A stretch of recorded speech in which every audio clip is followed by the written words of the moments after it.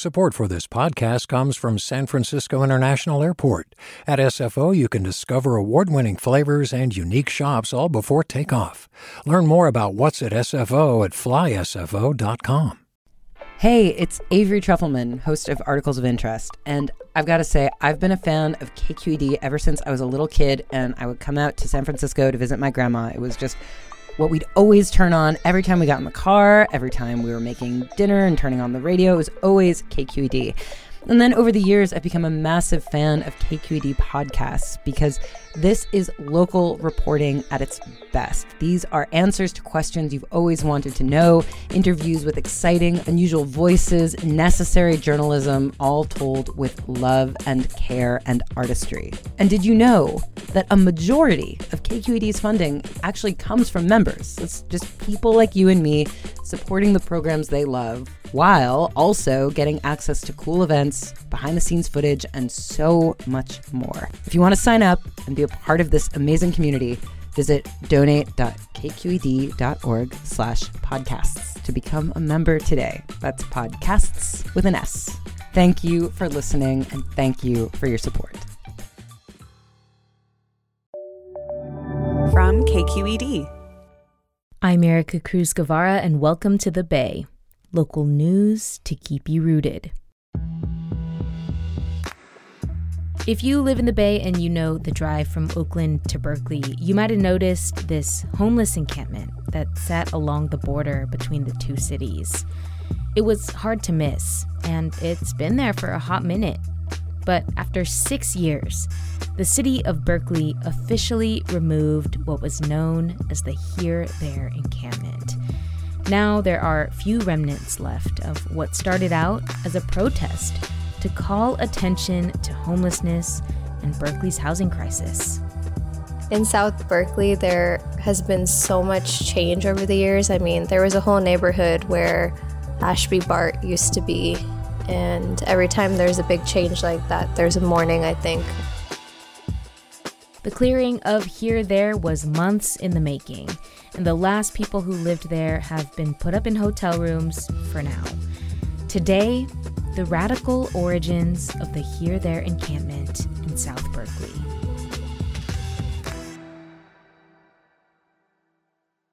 Do you love learning about the San Francisco Bay Area, its history, its people, its unique blend of cultures? Then you should check out the Bay Curious book.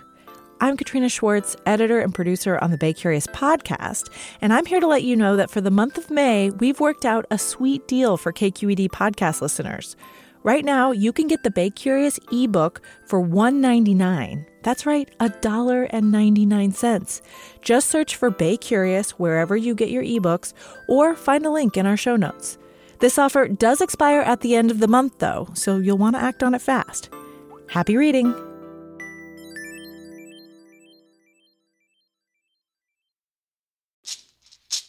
Hey, it's Glenn Washington from Snap Judgment, and if you love what you're hearing, and I know you love what you're hearing, please consider becoming a KQED member.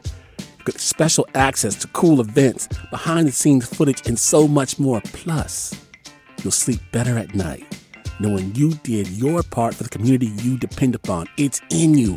Please be in it. Visit donate.kqed.org/podcasts to sign up now. That's podcast with an S. Thanks. When something that's part of a neighborhood that's so visible just disappears, people want to know what happened to it, right? Supriya Yelimelli covers housing and homelessness for Berkeley Side. And even when it closed that day, neighbors in the area were walking by and all they saw was a fence. And they were, some of them were wondering, like, where did this person go? I used to talk to them. I used to talk to their dog. A lot of our structures in our neighborhoods are really permanent, and I think this one started to feel that way. But it's also part of a huge movement that has really influenced Berkeley and its policy on homelessness, so that's the second part of it. The Here There Encampment is located on the South Berkeley, North Oakland border. It's on Adeline Street near the intersection of Alcatraz and Berkeley. There's this big sculpture that says "Here, There." That was actually artwork that the city commissioned. And then on the strip of sidewalk that kind of wraps around it and leads into Berkeley, there would be several tents. Lately, it was kind of in two different sections. There was an encampment closer to the Oakland side that didn't really have as many ties with the main encampment. And then the main encampment, there was a big canvas tent where they would store food and supplies. And this was part of the more organized, sober encampment that had a lot of co-living rules. And who lived there? At its peak, around 2017, 2018, there were around 15 people, I would say. And these were folks who kind of had entered into an agreement to live with each other. Again, sober living, no drug use. They would share food and supplies. A lot of them, when it started, were seniors. Other folks were people who hadn't been able to find housing in other parts of the Bay and kind of ended up there. Let's talk about that part of it. I know this encampment has connections to previous sort of radical movements in the Bay Area. How did it get started? The group of people who came together to start this encampment, a lot of them were Occupy activists. From 2011 and onward, there were people who were really involved with the movement in San Francisco, like Mike Zint. We have the right to exist. We have the right to shelter. One of the things people might remember him for is the protest for this encampment's first iteration outside the post office on Alston Way in downtown Berkeley. Our species is the only species that denies shelter to members of its own species. If we don't have these tents, health issues pop up, especially with me. Mike Lee, Clark Sullivan, they were committed to this idea of ending the criminalization of homelessness and also talking about wealth disparities in America.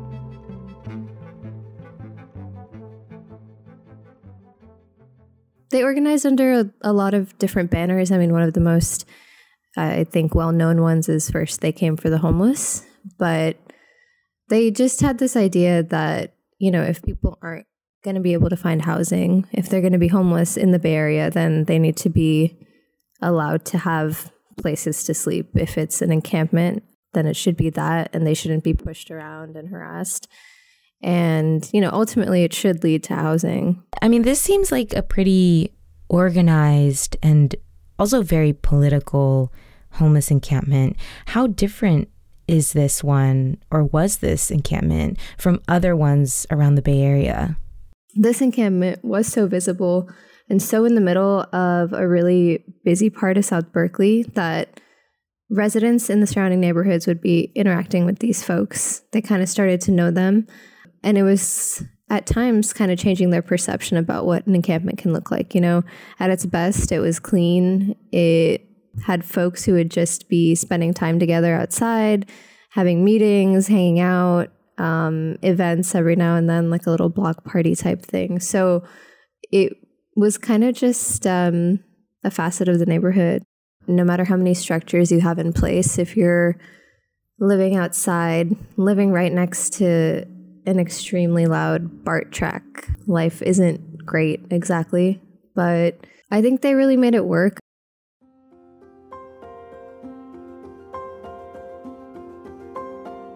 The neighborhood around it grew to support the encampment. Part of that was the city council member for South Berkeley, Ben Bartlett, who has been the council member since 2016 when it kind of took root there. People in the encampment at the time were saying, let's take it a step further than that. We do need resources if we're going to exist here. They really pushed for having bathrooms, being able to have, you know, trash cans and just keep it clean. At its peak, some of the folks who led the encampment were also really active in city politics. Mike Lee ran for mayor, and, you know, there were different venues that people knew these residents through. So, yeah, it definitely became more than just encampment.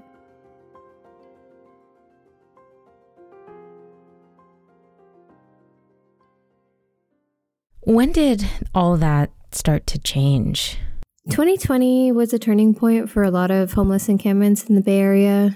in that kind of ecosystem, the Here There encampment, it was going through stuff, and primarily the core leaders who had founded the movement, they passed away. Mike Lee, Mike Zint, Clark Sullivan, they passed away in 2020. Mike Lee and Mike Zint, they both died of COPD, and a few of the others had really gotten on in age too. What people say is that it was a real hit to the kind of organizational structure of this place, and even before they passed away, a lot of them had moved out, thankfully. They were seniors, they had gotten housing, but without that kind of guidance, I think it became difficult for the camp to really maybe realize itself and keep going in the same way. And there was also, because of this pandemic environment, a lot of movement in and out. There was a lot of transition. Folks were coming in, other folks were moving into that satellite encampment who, maybe didn't follow the same rules. So there was a set of internal problems too. So it sounds like things were sort of breaking down internally. The loss of some of these OG leaders, I think, sounds like had a really huge impact on the structure of the encampment, which was a huge part of its success. I want to transition to the closure of the encampment. We haven't really talked about, I guess, the city's role in all of this. What was the encampment's relationship like with the city? I have to imagine it was on their radar. The city has always been well aware of the Here There encampment. After its decline, I think it became more of a typical encampment neighborhood relationship. Complaints had definitely increased. Also in 2021, a car drove into the encampment, and that was really scary and dangerous. So I think some of these issues were just piling up, really.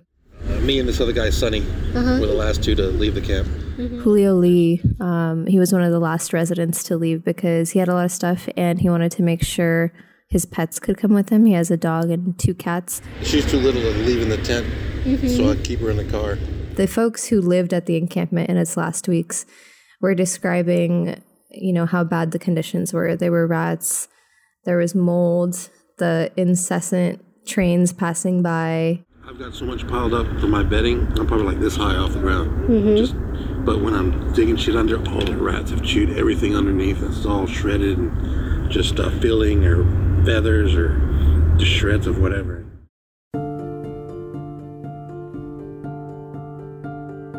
Julio Lee told Supriya that in the last few weeks, it got harder and harder to keep the camp clean.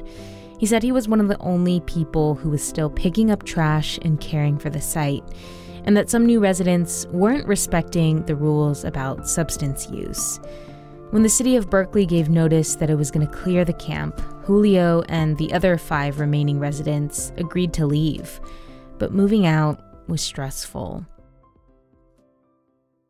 He was still kind of scrambling to get his stuff together, and he told me that the last day he realized he hadn't gotten any of his clothes, and the next day his friend took him to a thrift store so he could get some things. So, regardless of how these things are planned, encampment closures are still disruptive and can be chaotic, and it's just hard to get your things together when he had been living there for since summer 2020, so you can imagine things accumulate, right? The city was also using construction equipment to clear out all the materials that had been left there. Was there, I'm curious, much resistance to the closure? I personally thought there would be more, considering the history and the longevity of this encampment.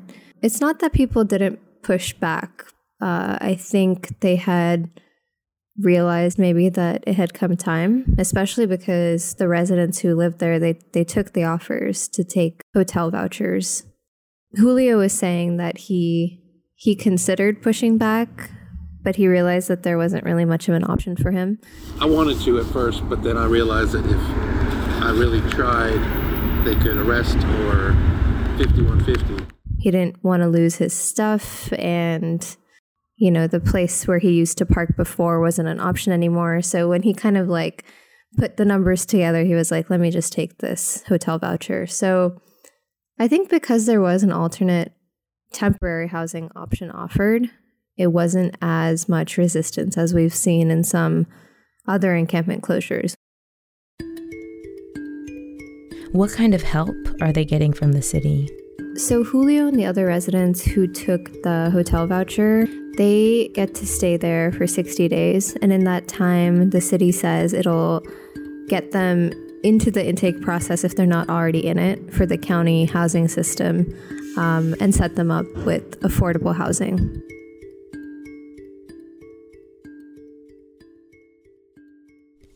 I mean, I do want to ask you this, sort of zooming out. We talked about how the goal of this encampment was to really call attention to homelessness and also the city's housing crisis.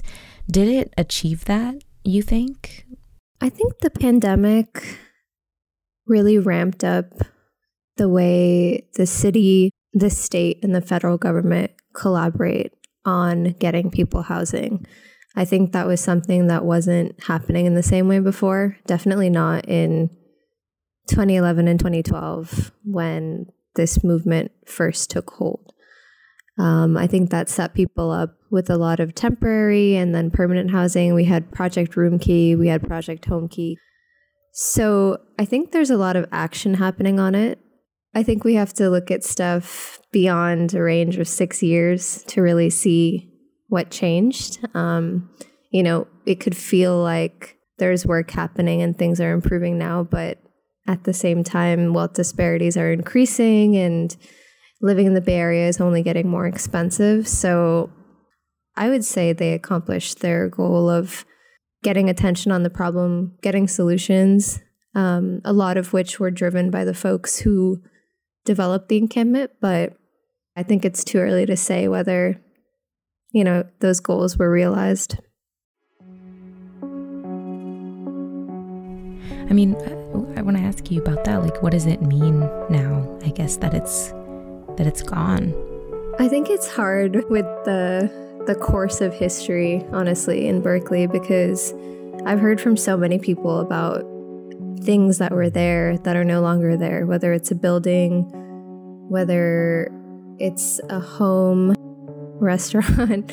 In South Berkeley, there has been so much change over the years. I mean, there was a whole neighborhood where Ashby Bart used to be, and every time there's a big change like that, there's a mourning, I think. I think it's important that people know the history of these places, and if something like this disappears, there should definitely be an explanation as to what was there before and what it meant. I hope it's remembered, and I hope people are able to kind of connect all these struggles, Occupy and what came after. I think it's important to know why these things happened.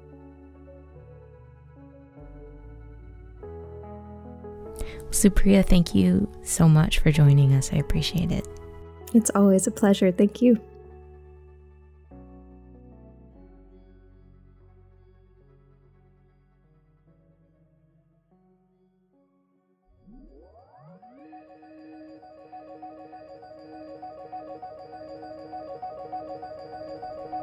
That was Supriya Yalimeli, who covers housing and homelessness for Berkeley Side. This 30-minute conversation with Supriya was cut down and edited by producer Maria Esquinca. Our senior editor is Alan Montesilio. He scored this episode and added all the tape. Jen Tian is our director of podcasts. Cesar Saldana is our engagement producer. And Holly Kernan is our chief content officer. If you're new to the Bay, what's up? Every Monday, Wednesday, and Friday, we bring you big and small local news stories from all corners of the Bay. We're all about storytelling the news, breaking it up and breaking it down, preparing you for that next dinner party where you can sound all smart and rooted in where you live, etc., etc. Subscribe so you never miss a beat on Apple Podcasts or wherever it is that you listen. Thanks so much for tuning in. Peace.